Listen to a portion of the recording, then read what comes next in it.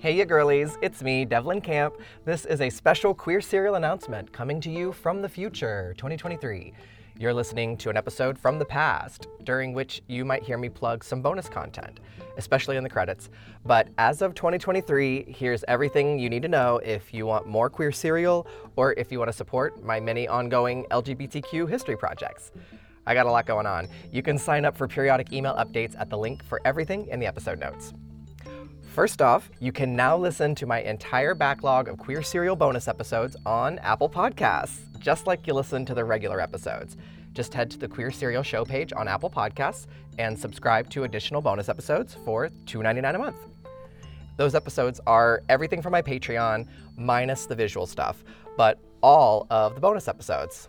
It includes all of the spin-off episodes, Forgotten Fairy Tales, the White Knight Riots interviews, all of my Mattachine meeting interviews, Randy Wicker Radio, etc., etc., etc. Every episode of everything I've ever made.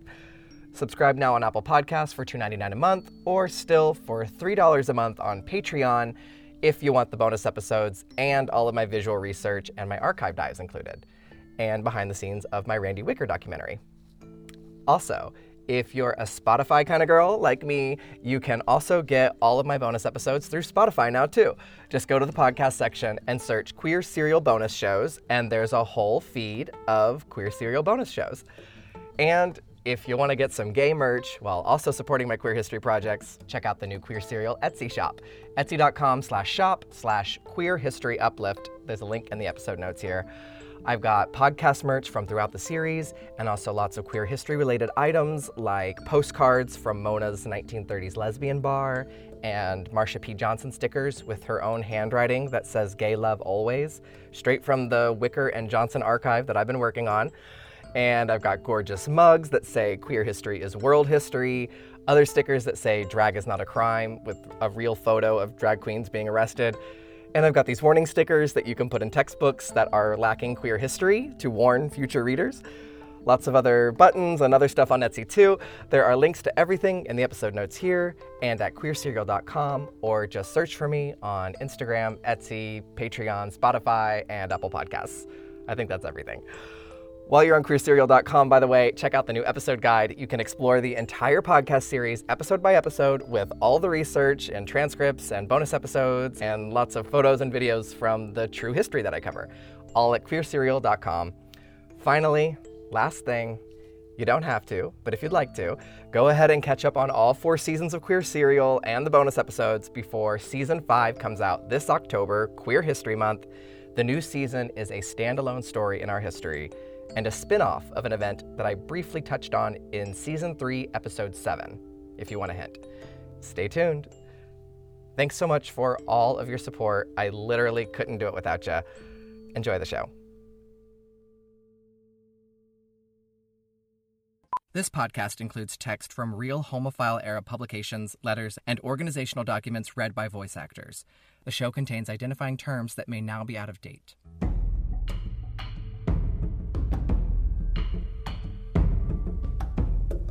Police surround the 2-story home half a mile from the White House. Inside, they hear folk songs, men dancing and singing together. The host has planned a cakewalk for the guests, many of them coachmen, cooks, messengers, and butlers, many of them in women's clothing. The police bust through the doors. The men scatter, running out the back door or jumping from the second-floor windows onto the neighboring rooftops. Glass shatters as one man falls through a skylight. The police grab anyone they can, until they're confronted by the Queen. Reportedly in a gorgeous dress of cream-colored satin, William Dorsey Swan confronts the police lieutenant and his officers and tells them, "You is no gentleman." The police attack Swan, ripping his gown to tatters. As Swan and 12 other black men are taken outside, half naked, on their way to the jail, hundreds of passers-by gather on the street. The Washington Post will report tomorrow morning, April 13th, 1888, Negro dive raided. 13 black men dressed as women surprised at supper and arrested. One psychiatrist writes that they are a lecherous gang of sexual perverts. Swan is charged for being a suspicious character. Police have been breaking up the Queen Swan's ballroom for years, and this won't be the last time. Just over a year before, January 14, 1887, the Washington Critic reported, 6 colored men dressed in elegant female attire were arraigned in the dock at the police court this morning on a charge of being suspicious persons. They nearly all had on low-neck and short-sleeve silk dresses, several of them with trains, as well as corsets, bustles, long hose, and slippers, and everything that goes to make a female's dress complete. Many D.C. newspapers of the late 19th century report on black men wearing silks, cashmere, and fascinators on their way to drag balls. This 1887 party in particular was hosted in the home of Pierce Lafayette, the intimate companion of William Dorsey Swann. What makes William Dorsey Swann exceptional is not only his persistence, but that he is the first known person to call himself a queen of drag. He proudly hosts these gatherings, undeterred because he finally is free enough to do so. Swann was born into slavery, owned by a woman on her plantation in Maryland. Swann was liberated by Union soldiers in 1862. Pierce Lafayette, Swann's companion in D.C., was a slave in Georgia owned by Alexander H. Stephens, VP of the Confederate States of America. Pierce Lafayette was in a relationship with Felix Hall at the time, who was also a male slave, who VP Stephens referred to in a letter as Lafayette's mistress. Swann historian Channing Gerard Joseph found this letter and notes that it is the first known documentation of a same-sex romance between 2 enslaved men.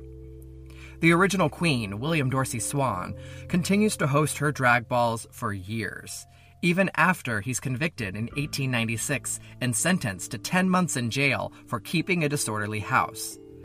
When he gets out, Swann refuses to remain labeled a criminal and demands a pardon from President Cleveland. No queer person has ever been known to demand so much justice. Swann never received his pardon, but his mark was made and his drag balls became legendary. Not long after, Washington newspapers examined the terminology of these gatherings, using phrases like sashay across the floor and strike a pose, and using familial terms. The papers report that older participants who mentor their chosen drag family are mothers. Honored leaders are queens. After the 13 men were arrested in the famous 1888 raid at William Dorsey Swann's ball, the National Republican reported, "It is safe to assert that the number living as do those who were taken into custody last night must be exceedingly small." But of course, they're wrong. Harlem's Hamilton Lodge becomes known for hosting very similar gatherings. Swann's 2 younger brothers take over the balls in their own drag after the Queen retires in the 20th century. Young Daniel J. Swann brings costumes for others at the Washington balls for 50 years, until his death in 1954. William Dorsey Swann started a trend for good trouble. Queer people right here in his home of Washington, D.C. will soon pick up where the Queen left off. Previously, sexual freedom in the 60s. It may seem that we're bugging you about DOB's first national convention, and we are. We believe you will be missing a great deal if you pass up this gathering. I'm just wondering, do we have to wear skirts? I haven't worn a skirt in 17 years. There is no compromise between what is right and what is wrong. I've come to understand this mechanism of the shared offices on 693 Mission Street. I believe Hal's reasons for keeping it so are personal. You see the power play? If he has made any profits from that, heaven knows what he would do with them, because he has never lived in an expensive apartment or dressed expensively.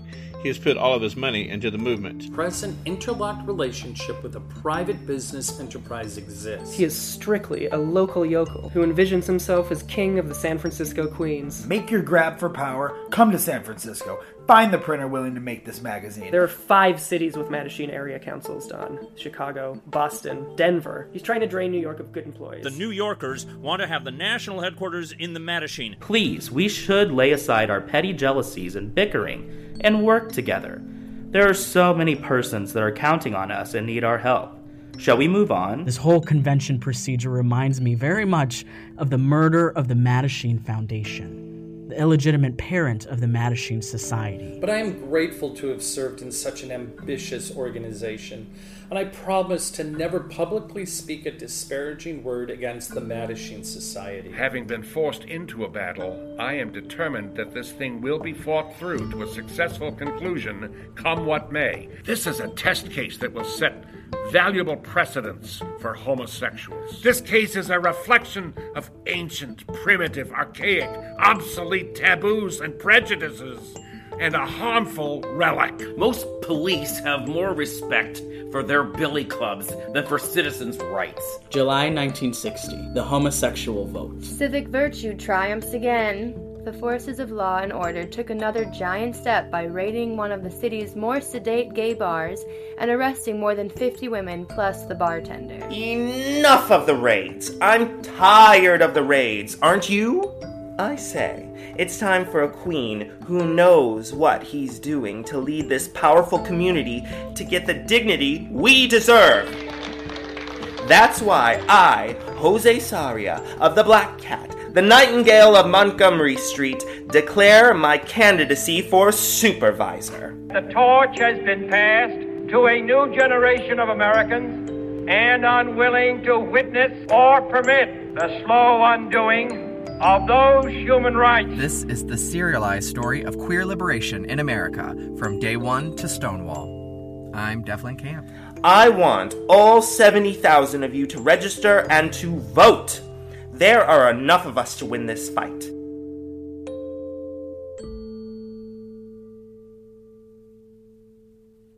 The starring drag queen at the Black Cat announces his candidacy for supervisor in San Francisco, and word spreads of his arrest for public sex in a hotel bathroom. But most people don't think it's really a big deal. After all, he's an openly gay man and a drag queen. He's the first openly gay man to run for public office in the country, and if he wins, he'll be the first Latino to hold a seat as a San Francisco supervisor. As he explained in the previous episode, Jose Saria knows his queer community alone has the power to elect him, and he wants to prove it. He wants to show the mayor and the police that gays have the right to run for public office and affect change in their neighborhoods. Working a job in a club that was operating at a time when San Francisco made its money from sex and race tourism, this queer drag queen of color is going to prove that he can both perform for his community and represent them. Jose stops at the bank with a shopping bag full of his tips from performing last night. He's in quote-unquote male clothing during the day. He has to be, legally.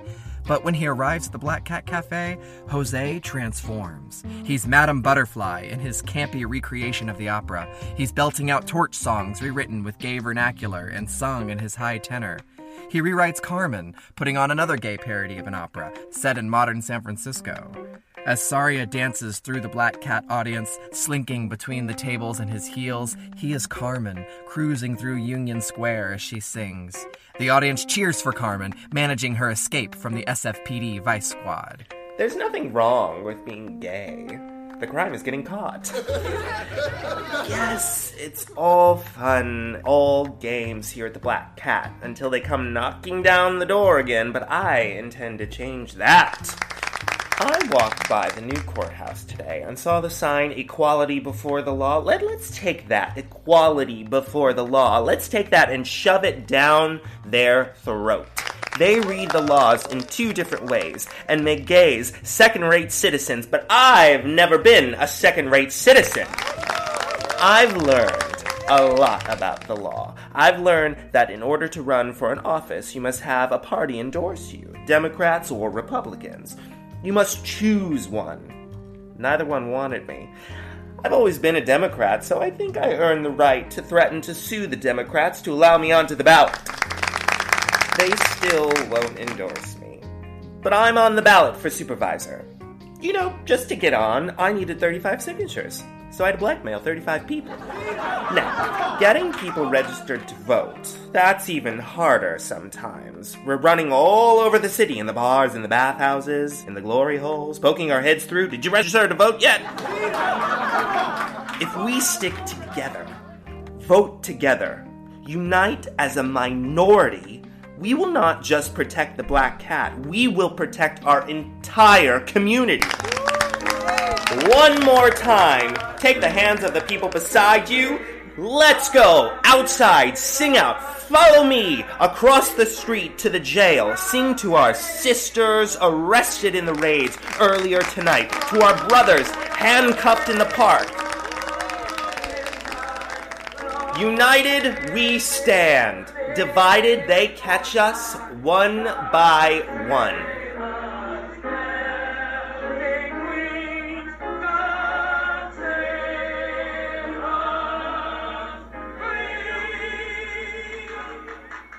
But it's not enough just to sing to them. Jose wants to do more. He and his friend Guy Straight, not a pseudonym, they get together to begin the first gay newspaper in San Francisco, the League for Civil Education News. The LCE News, or ELSI, is bi-weekly, reporting tips like methods to avoid entrapment and diagrams of tea rooms downtown and how police go about surprising men inside. Jose and Guy report descriptions of cops who entrap people under headlines like, "Have you seen this man?" and "How to spot a cop." While covering the Halloween drag balls and organizing his community through ELSI, Jose encourages men who were arrested to go to jury trial and plead not guilty like Dale Jennings did in the beginning of the Mattachine Foundation. People listen to him. Court dockets in San Francisco become so full of homosexuals demanding jury trials that judges begin to demand prosecutors bring some real evidence along before booking a trial. And rather than letting his Black Cat co-workers get arrested for intent to deceive by wearing drag, Jose makes every waiter at the Black Cat a sign to wear, cut out in the shape of a black cat, that says, "I'm a boy." "See, officer, I'm not trying to deceive anyone." As ELSI starts to gain some clout, their League for Civil Education holds a meeting between gay bar owners, homophile organizations, and police officers. Bulletins are typed on single sheets of paper and dispersed through the bars. Cooperation with the police is possible and necessary. They discuss improving the relationship between gays and the police department. The cops are polite and seem interested in the issues, but they deny entrapping anyone or discriminating against gay bars. ELSI sends a letter to Chief Cahill. He doesn't respond. So fine, they tried to meet him in a professional manner, and he'll regret not responding. ELSI begins a new push for voter registration. Politicians start turning up at the Black Cat to see who this starving artist is, who is bold enough to run, openly homosexual. They watch Jose command the audience and stuff his bra full of cash from the homosexual community.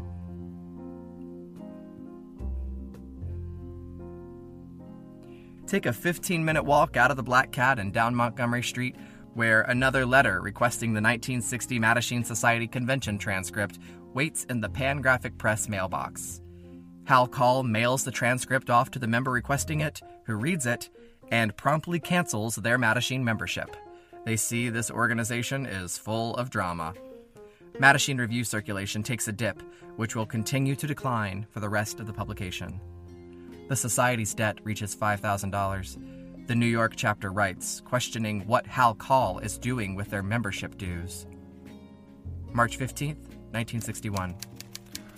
Letter to all area councils from the Board of Directors. We are beginning the process of getting the Society out of the branch office business in order for cities to truly become autonomous working units and not be hindered in their work to a corporation, which in many cases is thousands of miles away. The Society's income and its membership have been decreasing at an alarming rate. There are definite signs that ennui has settled upon the memberships of the area councils. That letter from the board, which is basically controlled by Hal Call, goes on to make some pretty specific demands.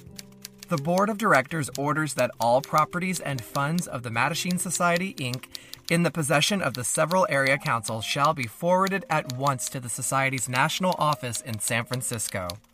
Because of corporation and trademark laws, no use of the name Mattachine may be employed by any but the Mattachine Society, Inc., a California corporation. Cooperation will be assured by the Society to any other groups working in our field. Because the past progress of the Society speaks for itself, it is also urged by the Board of Directors that all those who wish to maintain membership in the Society continue to subscribe to the publications of the Society and, in general, continue to support the work of the Society for the benefit of all, but mostly for the benefit of Hal Call. A vote is called. The only two members on the Board of Directors not to vote in favor of dissolving the Mattachine Society as a national organization: Curtis DeWeese and Tony Segura of New York. There was no schism here, the board president says.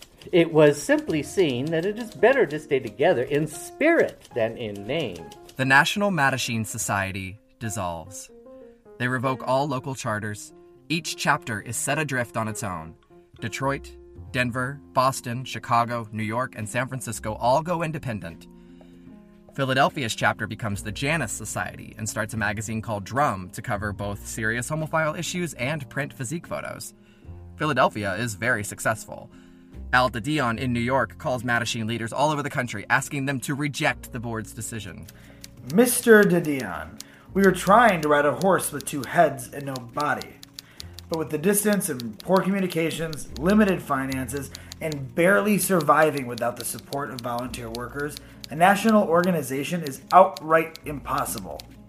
Members who have attended both of our chapter meetings on either coast have reported a wide difference in implementation of the Mattachine idea. How much better, we think, is it when you and those who agree with your policies form your own independent group?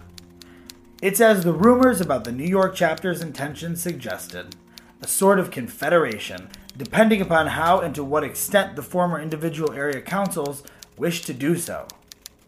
Leadership coming from both sides of the nation creates conflicts, which you and I must admit were impossible to resolve. Now, the need for any capricious and devious effort to whack away at the central core of Mattachine is over. Tony Segura of New York is living in Richmond with his lover when he receives word of the National Mattachine Society's dissolution. He angrily writes to New York. This, of course, is the only way of making official what has existed sub rosa for several years. The Mattachine Society Incorporated is but the name of what might better be called Harold L. Call Enterprise. Do not submit to the demands of the Mattachine property to be returned to San Francisco, and do not turn over the Mattachine name, which we have earned. Jim Kepner writes privately to New Yorkers. Hal's exclusive claim on the Mattachine name was untenable because the Mattachine, as organized in Los Angeles in 1953, had repudiated, by Hal Cal's motion, any connection with previous groups of that name. Louis Christie, a New Yorker in San Francisco, reads Tony's letter and responds, This seems to be the best step forward that we all wanted. It will depend on the foresight, ability, maturity, integrity, and independence of the area councils involved. Your letter sounds as if written by a man on the moon. Have you been away from New York that long? The owners of the Mattachine Society in San Francisco have been trying to live off the Mattachine Society. Hal Call is indeed a monster, and everything that you say about him is the absolute truth. I have tried for the past 2 years to explain him to myself, but I have found him completely inexplicable. Yet I am of the firm opinion that he is, perhaps, the one ingredient that is most lacking in New York. I have seen him work, and I have observed his courage in actions many times, and I have seen him suffer at our petty conventions. I certainly do not agree with everything he does, but on the other hand, I have seen him succeed when most of us would have failed miserably, and I feel that it is to the advantage of all of us to trust him more than we have. At any rate, you people in New York will be free of him now, and never again will you have to think of yourselves as deprived by Hal Call Inc. I hope you do something constructive. Chicago's chairman writes to the board. With dissension from area councils, petty jealousy, etc., this can be the only answer. Boston has just rented a new Mattachine office space. It may very well be a good thing. There would then be an East Coast Mattachine. Upon hearing of this idea, a collective East Coast organization, Hal writes to friends at One Magazine. So Al de Dion will get his federation after all. Let him have his headache. The New York group gathers to vote. They officially sever ties with the Mattachine Society and reincorporate as the Mattachine Society of New York. MSNY carries on. Other local groups begin to dwindle. Most members only attend meetings when there is nothing better to do. Chicago collapses. Boston follows. Denver becomes a group called the Neighbors and then dissolves too. Elver Barker stops sending the Mattachine Society his monthly $5 donation and instead forwards it to MSNY in support of the New Yorkers' stand to keep the Mattachine name. As every city carries on without the national organization to support them, every city, in turn, no longer has to support the national organization. Membership dues stop coming into San Francisco. Mattachine Review subscriptions continue to fall as cities begin looking into their own competing magazines. Don Lucas answers his apartment door. Hal stands there crying. He's had another fight with Jack. He can't pay Mattachine's rent, and his magazine is going under.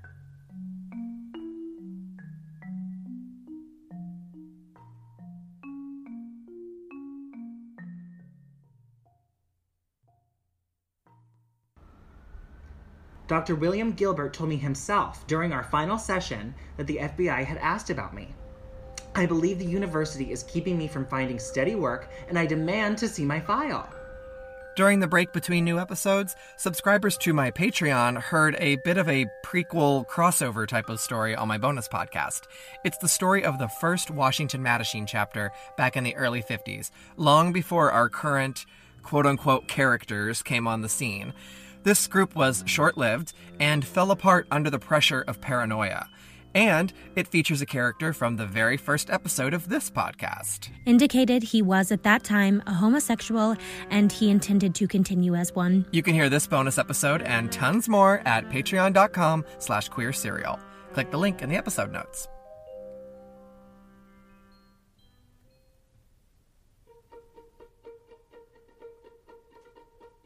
Chevalier Publications is beginning to thrive.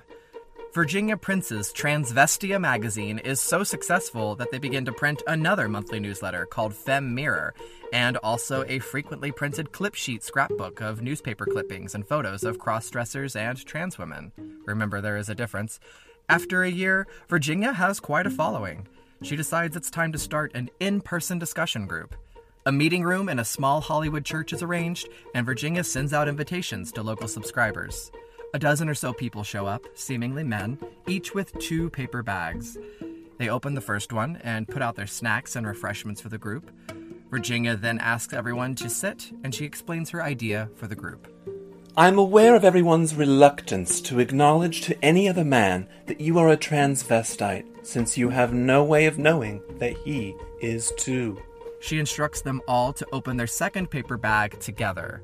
They each remove hose and a pair of heels from their bag, and everyone puts on their stockings and shoes at the same time so as not to incriminate each other. The first meeting of the Hose and Heels Club is formally open. After a long discussion, they decide their next meeting will be in full dress. A member volunteers his house as their meeting place. I put 1 or 2 in each room and then scurried from room to room, zipping up dresses, fastening bras, combing wigs, advising on makeup, and generally encouraging the participants. Many of them were extremely shy about going downstairs to face their sisters, and I had to explain that this wasn't a Miss America contest, and nobody had to be beautiful, only be herself. Once they gather and calm down, everyone begins chatting like they've known each other for years. Meetings soon begin to take place monthly, and then every 2 weeks. Many suffered from a sense of being alone, of worrying whether they were gay or not, or whether they were psychopathic because of their desires. Society programs you to think in terms of the stereotype of masculinity and femininity. So while it was of some help to have a magazine for such people, and it was nice to have a local group where feelings and opinions could be aired, it still wasn't enough. Every cover-to-cover reading of the latter leaves me with a nagging in my brain that all is not right with the endeavors of the Daughters of Bilitis. Now, to my satisfaction, I have put the finger on the cause of my disquiet. I prefer to see the problem of the lesbian as an aspect of the larger problem of society today: conformity, the neglect of the individualistic impulse that alone leads to creativity and the ultimate enrichment of culture. What at one time to most of us seemed a curse is perhaps a blessing to all. Perhaps instead of pleading, "Please, world, accept us. We're really very nice and not a bit different," we should say, "Look, world, we understand the agony of losing what each of you finds best in yourself, and we can help you to be unafraid of your uniqueness." R.L., California. The FBI continues to follow the Daughters of Bilitis as they open new chapters. In Phoenix, the FBI field office receives a file from headquarters labeled Police Training. Inside, Los Angeles agents report information on a female operative of DOB who held business meeting at her home on the first Wednesday of each month. They report on 2 more women in the DOB, one of which is connected to the University of California and attends monthly DOB and Mattachine meetings. At the One Incorporated Midwinter Institute in Los Angeles, One's director presents what they are calling a homosexual Bill of Rights, listing in detail all of the laws homosexuals should be fighting to change. Some DOB leaders find it ridiculous. Some of them even threaten to withdraw from Bilitis if this Bill of Rights isn't dropped. Fighting laws means fighting conformity. A push against conformity is difficult for a group that can't even wear pants at their own convention without police suspicion. Daughters of Belitas President Jay Bell reports, Perhaps some may feel we are advocating conformity. We are, when it comes to common courtesy to those who are yet so uneducated that homosexuals strike as much fear in them as do child molesters, dope addicts, the mentally ill, etc. This is outward conformity. The same outward conformity demanded of numerous groups of people who are in positions of foreign to public at large. For instance, the ex-convict, the alcoholic. To do other than conform outwardly would hurt them personally and be of no avail until the public is better informed.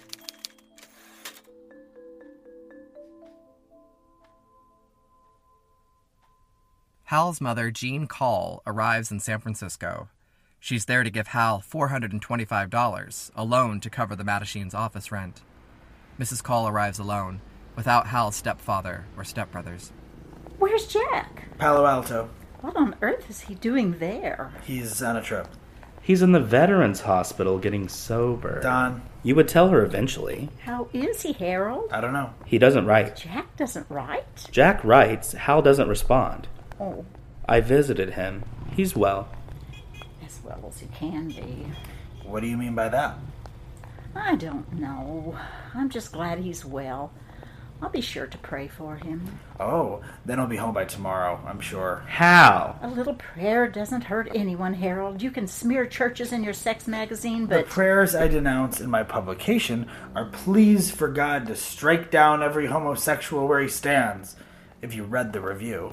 I read every page of the Mattachine Review, Harold, or I'd hear about it from you. I have written a rather large check to support your hobby, which I might have sent to your brother's church instead.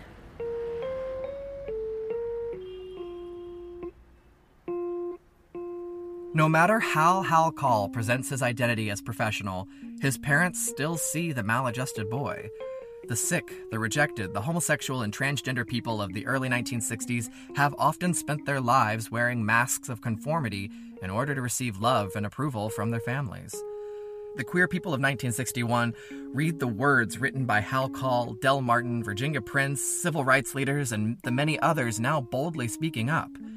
For some readers, their naturally rebellious instincts begin to reveal their true selves. Some begin to display their sexuality proudly, scandalously. Jean Call knows her son is no innocent, God-fearing virgin. If people decide to come out and speak up, they can't hide that they are sexual beings. They are defined as sexual beings. Many people are. Birth control is becoming more popular. Divorce rates are rising. Illinois has become the first state to legalize sodomy. All the while, trans and gay publications are passed between friends, and a younger, more sexually open generation begins to accept themselves. They see that perhaps society considers queer people maladjusted because society has long considered anyone blatantly sexual as maladjusted. Still, the activists seek to change society's view of them, but they can't always win the approval of the people they love most. Hal privately continues to record his thousands of sexual contacts over the years in his diaries. He never says a single passionate sentence about any of these men. Unconditional love is foreign to Hal Call, but he always responds to letters from the person whose love he wants the most. Others may have my company, Mother, but it is you that have my heart.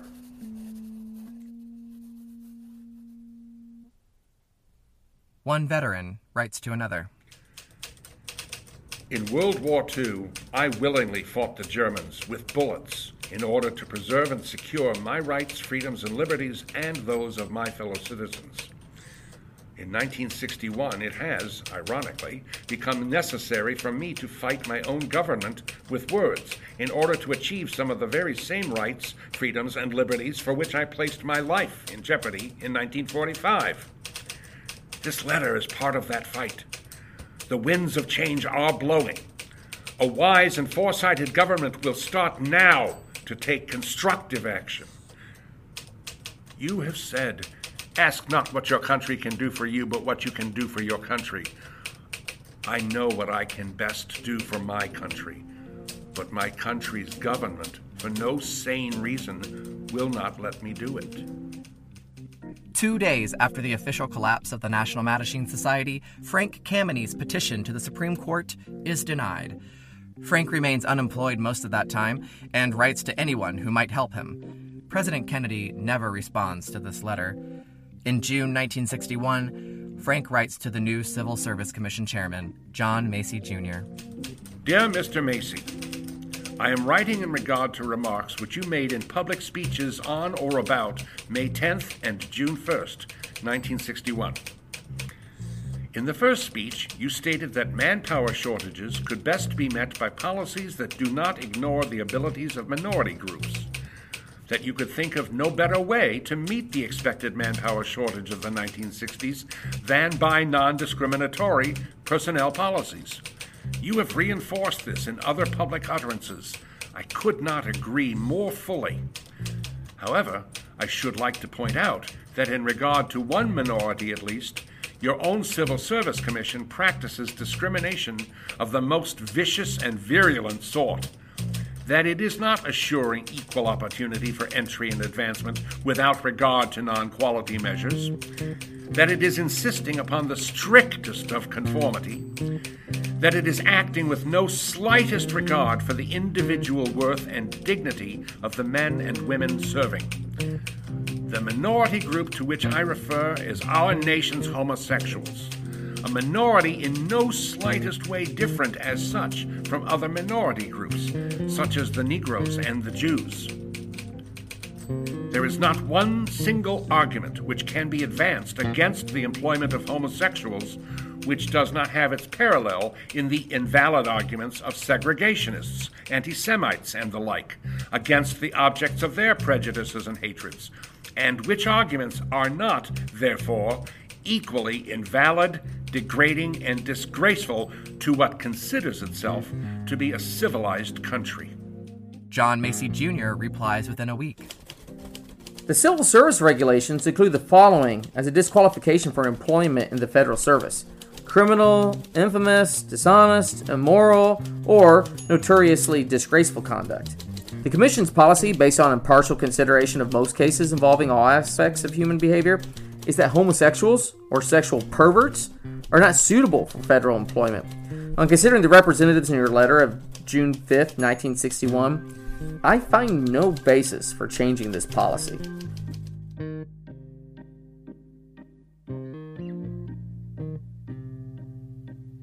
It's Ray Rivera's 10th birthday, July 2nd, 1961. Ray's grandmother says, "The kids are calling you Pato." Rivera's grandmother is distraught over the way the kids treat her feminine grandson. Ray is so distraught about the pain her grandmother feels that she swallows all of her grandmother's pills. When she starts to feel them, she panics, tells her aunt, and they rush to the hospital. Ray lives. Ray feels like she's the only faggot in the world. Her later words. When Ray and her grandmother take the train to Coney Island, a group of drag queens step on board at 42nd Street. Ray is looking. Her grandmother is too. The more Ray is also teased, she knows she'll have to leave her grandmother. The teasing is tearing her apart. Ray Rivera runs away to Times Square. She goes there to make money to survive. Rivera puts on a little mascara and walks the streets. We gotta move it, we gotta move it! Why? The camarones are coming, they're coming to get us. Plainclothes cops. Okay, I'll walk. The cops corner Ray and the other queens in a hallway by the theater. A paddy wagon pulls up.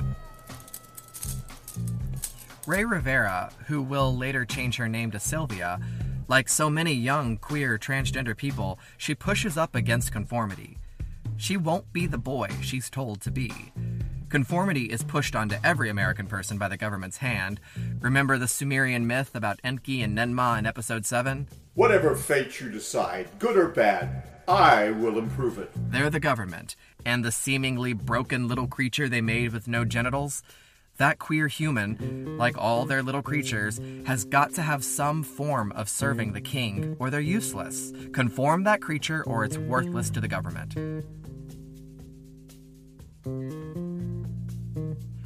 In Washington, D.C., Mrs. Nichols waits in a military school cafeteria as boys join their parents for lunch. Her son is upstairs, unpacking and putting on his uniform for the first time. It's time for some discipline in Jack's life. He's shown little interest in school, and he'd prefer to study his own subversive subjects. Jack had called every embassy in Washington, D.C. to ask for information about the country they represent. Soon the Nichols' mailbox was full of beautiful magazines describing every country in the world. Jack's father, Jack Nichols Sr., was quick to get a phone call from his boss, FBI Director J. Edgar Hoover, asking why Jack Jr. is getting mail from the Soviet Union. Jack Sr. was furious. The more his dad got angry, and the more Jack learned about the world outside of American conformity, the more rebellious Jack Jr. became. He learned Russian phrases and declared himself Muslim. He refused to say the Lord's Prayer or the Pledge of Allegiance, so he was enrolled in a private school, where he made friends with an Iranian family. So his parents then transferred him to a military school. While Mrs. Nichols waits for him to return to the cafeteria for his first meal in military school, she's informed that Jack Jr. has gone AWOL. They find him, hitchhiking, all the way back to the Iranian family who he missed. His mother drives him home, where he lays in bed upset. Why do you keep doing this? Why did you run? There is a reason why I shouldn't go back to the military academy. It's an all-boys school, and lately I've been finding myself attracted to members of my own sex.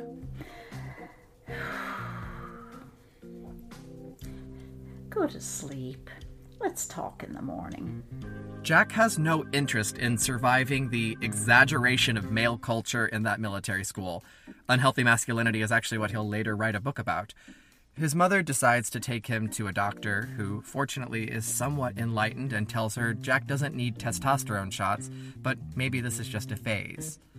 The Nichols move away from the influence of Jack's Iranian friends, and it totally changes him. Just kidding, of course not. In Pennsylvania, Jack reads the Quran and other religious texts. He fools around with the neighbor boy, and he continues to refuse to say the Pledge of Allegiance in school. Do not make me take the necessary steps to make you say the pledge to our nation. What sort of steps? That's for me to know and you to find out, but you won't like them, and I can assure you of that. I hate being forced. You'll hate it more if you don't obey.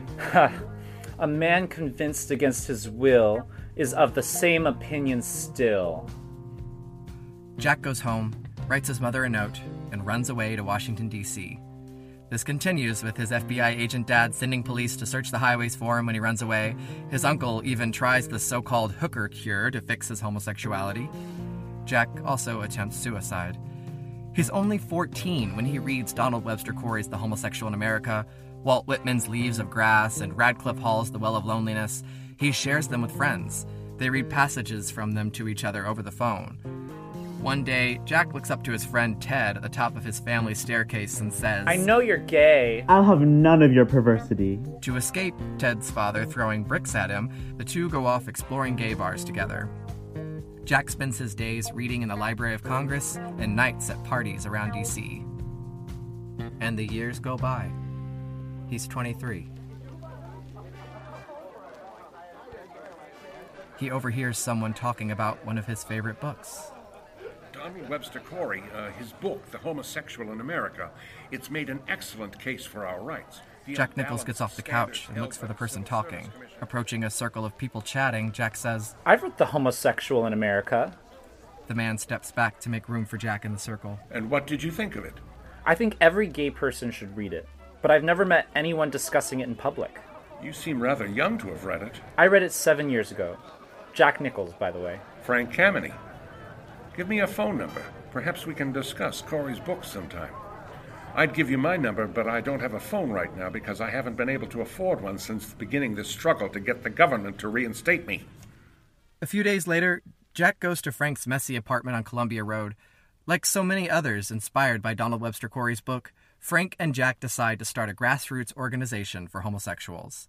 They immediately check to see if One or the Mattachine Review are available in D.C. Press is the best way to spread the word about their goals. The closest group, the Mattachine Society of New York, is eager to share contacts on the East Coast. Alda Dion and Curtis DeWeese send them a mailing list immediately. Perhaps with an ally in D.C., the MSNY can gain some strength over San Francisco. But Frank has no intention of being their flunky.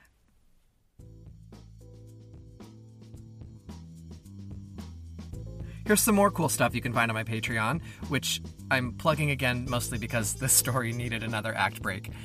There are interviews with some of the voice actors and real activists from the movement, photos through the research process. I'll mail you buttons and mugs, and I just got a new batch of Helen Branson's book, Gay Bar, episode transcripts if you're into that.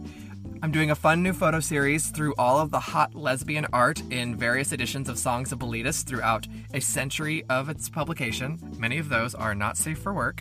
And next week, I'll be releasing a new archival audio project on the bonus podcast. There is a type of homosexual who gets hung up on the idea that, boy, the more masculine, the more attractive.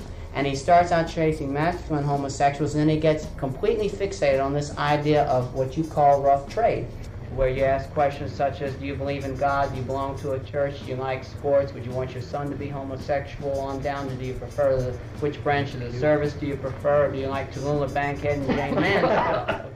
If that sounds familiar, it's because we heard that story back in episode 6. Soon you can hear it from Randy Wicker himself in the 1960s. Find it all at patreon.com/queerserial. Okay, Act 3. August 1st, 1961. Al and Curtis arrived from New York at the Hay Adams Hotel in D.C., just 1 block from the White House. They confirmed their reserved 8 p.m. meeting room and an order of 16 cups of coffee. The MSNY leaders are sent down the hall to room 120. Right this way, Mr. Didion. The concierge then picks up the phone and dials. Hello? I'm calling from the Hay Adams to confirm the arrival of Mr. Didion and Mr. Deweese in room 120. Thank you, sir. Deputy Chief of Police Roy Blick hangs up his phone and dials for the FBI Washington Field Office. As head of the Morals Division, it's his job to alert the Bureau. Deputy Chief Blick has already encountered pushback from homosexuals demanding justice. Just like everywhere else, dancing is not allowed in Washington, D.C. gay bars. Just a couple years ago, after a raid on a private club in a rented house, Blick received a letter from a homosexual saying he'd vote against police funding unless the cops justify this raid. Yes, this homosexual said, defund the police. So, Blick picks up the phone and calls the guy, asks him to come down to his office. He's not going to take this. Blick has been on the force for 30 years. He organized the sex squad in the 1940s that became the Morals Division, the group of police who hunt and entrap homosexuals in the parks. The homosexual entered his office to see the intimidating one-eyed officer. Blick lost the other eye when a tear gas shell exploded in his face during a raid. Deputy Chief Blick asks the guy where he lives, where he works. The homosexual says, "These raids are a waste of police funds and dancing should not be illegal." Blick brushes him off, and the homosexual leaves. The outspoken, letter-writing, persistent homosexual, of course, was Frank Kameny. Pleasure to finally meet you, Al. Curtis. Likewise, Frank. We would like... What a nice turnout. Let's all have a seat around the table and begin. We have coffee on the way any time now, right? 16 people take their seats to discuss the founding of the first homosexual rights group in D.C. Outside the open door to room 120, a man in a suit casually walks by. A minute or so later, he passes by again.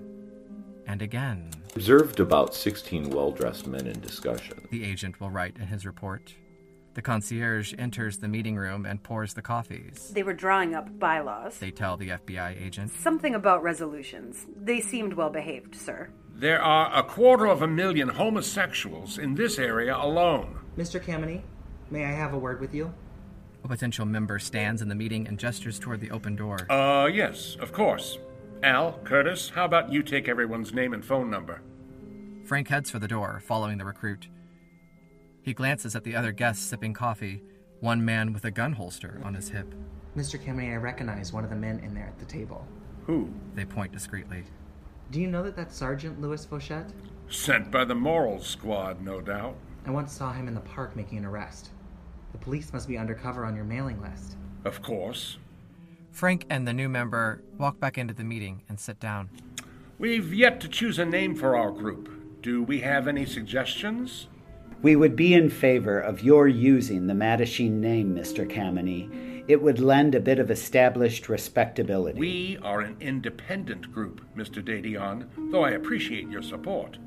I agree with Mr. Didion, Frank. We could get started right away under the Mattachine name. Many people already know of the organization, and their chapters now operate independently of one another.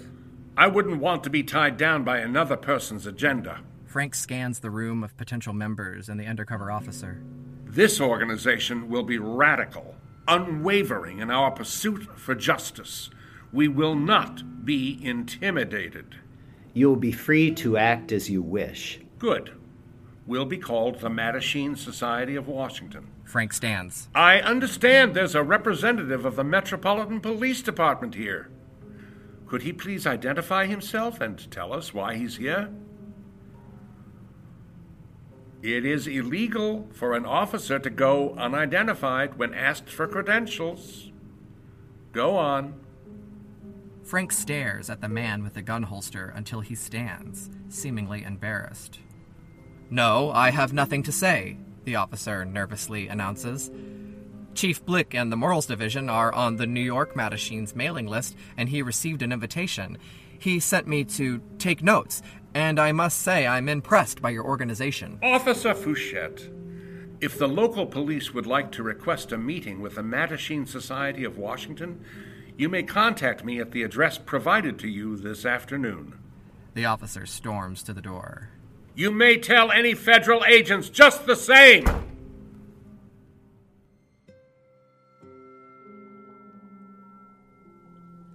Back at the Bureau, agents update the security index. A message from the Los Angeles special agent in charge arrives for Director Hoover requesting to recruit a former communist as an informant for the FBI.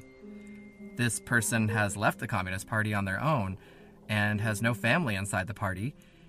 An agent flicks their fingers over the hundreds of files in the security index until they find the person requested. Harry Hay. No new information. He no longer even fits the 5-year active time frame required to be included as a communist in the index. Recruit him. Floor?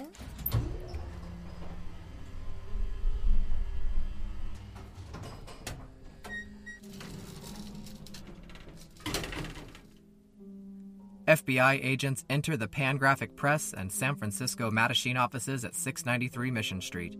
You might recall from Season 1, Hal has had his run-ins with the FBI, along with his Mattachine recruit, David Finn.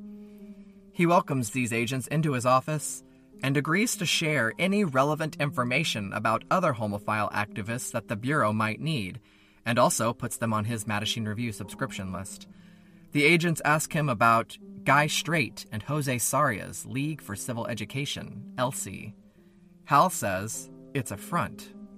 Hal then agrees to help the agents find any homosexuals they're looking for, whether or not they're members of his society. South of the Bay, in Los Angeles, Hoover's request to recruit the former communist Harry Hay is carried out. Harry Hay narrowly escaped charges on teaching for the Communist Party and was exiled from the Mattachine just before the Bureau could have connected him to it, back in Season 1. His gay organization was taken from him out of fear of the FBI. He now lives quietly, occasionally writing for One Incorporated's publications. Now, nearly a decade later, August 4th, 1961, 2 agents arrive at Harry's door on Westwood Boulevard in Los Angeles. Mr. Hay, we'd like to discuss security matters with you. I had nothing to say and do not wish to talk to the FBI. This interview is over. Harry Hay is finally removed from the FBI's security index. After more than a decade, the Bureau lets Harry go, and he can finally let go of the Bureau and the worry that his red history will take down the organization he started. If it doesn't take itself down first. Harry writes privately to his friend Gene. I pity Hal Call with all my heart, and grieve with him and his San Francisco board that the lion they once had by the tail has been, by a combination of ruthless opportunism and overreaching artlessness, reduced to that of a paper tiger. Hal Call will not be pleased when he hears word that another man is now using the Mattachine name in Washington, D.C.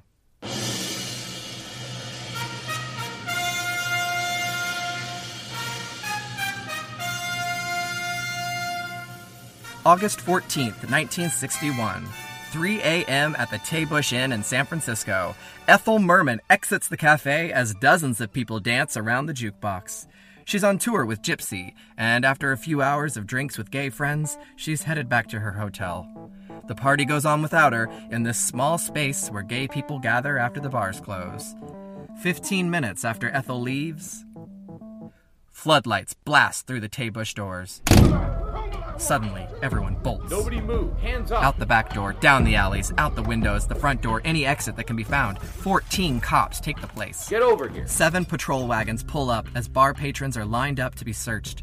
Officers pick out anyone associated with political clout and any prominent people in general and allow them to leave. They barely missed Ethel Merman, but more than 100 are arrested in the largest gay bar raid in San Francisco history. They're put in the paddy wagons and sent to the jail. Hal Call's home phone rings, waking him up. Dozens of people need legal assistance.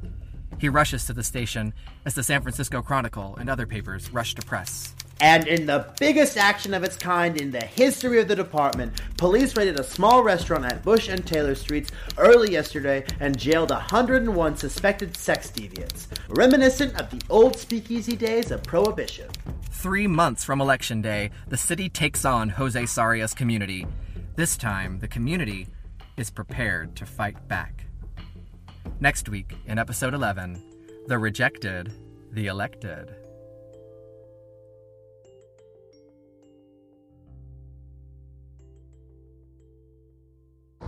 Recording Sylvia Rivera. Original name Ray Rivera Mendoza. I was born in 1951.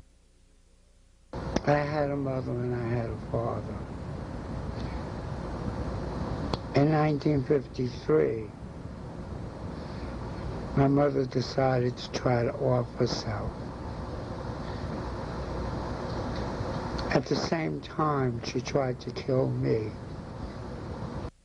She knew I was going to have a very hard life.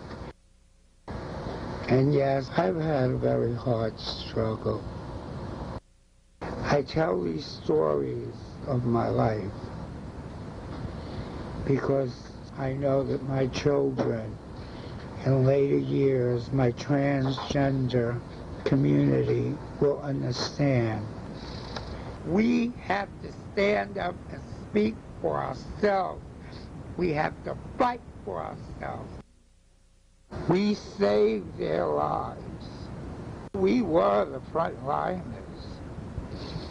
of the so-called 1969 rebellion of the Stonewall. I don't know how long I'm going to be around, but I wanted to be told the way I feel. We'll hear more from Sylvia Rivera soon. In the meantime, you can hear that full interview with her on YouTube. Search for Randy Wicker interviewing Sylvia Rivera on the Piers. Teachers, if you'd like transcripts of the episodes, contact me on queerserial.com and I'll send them your way. Thanks to everyone who has already reached out. Also on queerserial.com, you can find the resources for the podcast. One in particular used for this episode is not even a book yet, but his research will be soon. Channing Gerard Joseph's writing about the original Queen of Drag, William Dorsey Swan, can be found on his website, channingjoseph.com. There's a link in the episode notes here. His book is due out in 2022, and it will be titled House of Swan, Where Slaves Became Queens and Changed the World. It's incredible that what William Dorsey Swan did has led to RuPaul's empire 100 years later. Thank you all so much for listening. If you'd like to help boost the show to more listeners, please rate the show on iTunes. It's a huge help. You can also follow me on Instagram at queerserial for pictures of all the people, gay bars, doc-events, and lesbian pulp discussed on the podcast. Check out my other podcast with Sidetrack, Outspoken LGBTQ Storytelling, wherever you're listening to this podcast. That show is queer stories told live in a gay bar, and I also have little history segments every episode. Also, check out my Patreon for all sorts of bonus stuff you've already heard me ramble about today. If you want to keep up with all the queer projects I've got going on, subscribe to the Queer Serial newsletter in the link in the episode notes. Thanks to two of my top donors who have helped make Season 2 possible. Thank you, Richard Norden and Shivian Morgan. Thanks, friends. This season is also funded in part by a grant from the Sisters of Perpetual Indulgence, San Francisco. Check them out at thesisters.org. Voice actors. Huge thank you to all the actors, friends, and family who have donated their time and talent to this show, especially those of you who made it happen from quarantine. Thank you so much. You are all too generous. John Martinez as Jose Saria, what a fabulous performance.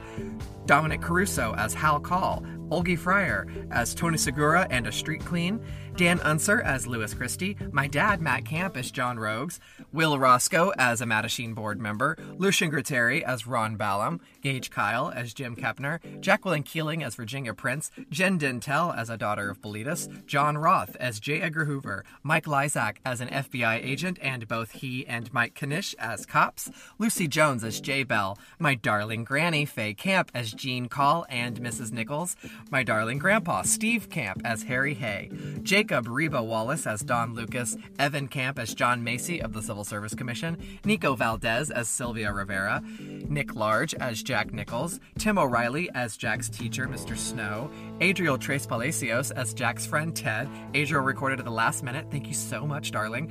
Jen Freitag played the concierge at the Hay Adams, Owen Keenan as Al Dion of the MSNY, Garrett Williams as the reporter on the Taybush raid, and Albert Williams as Frank Kameny.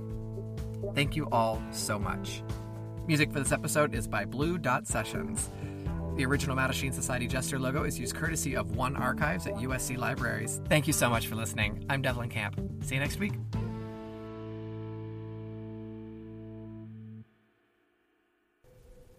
What on earth is he doing there?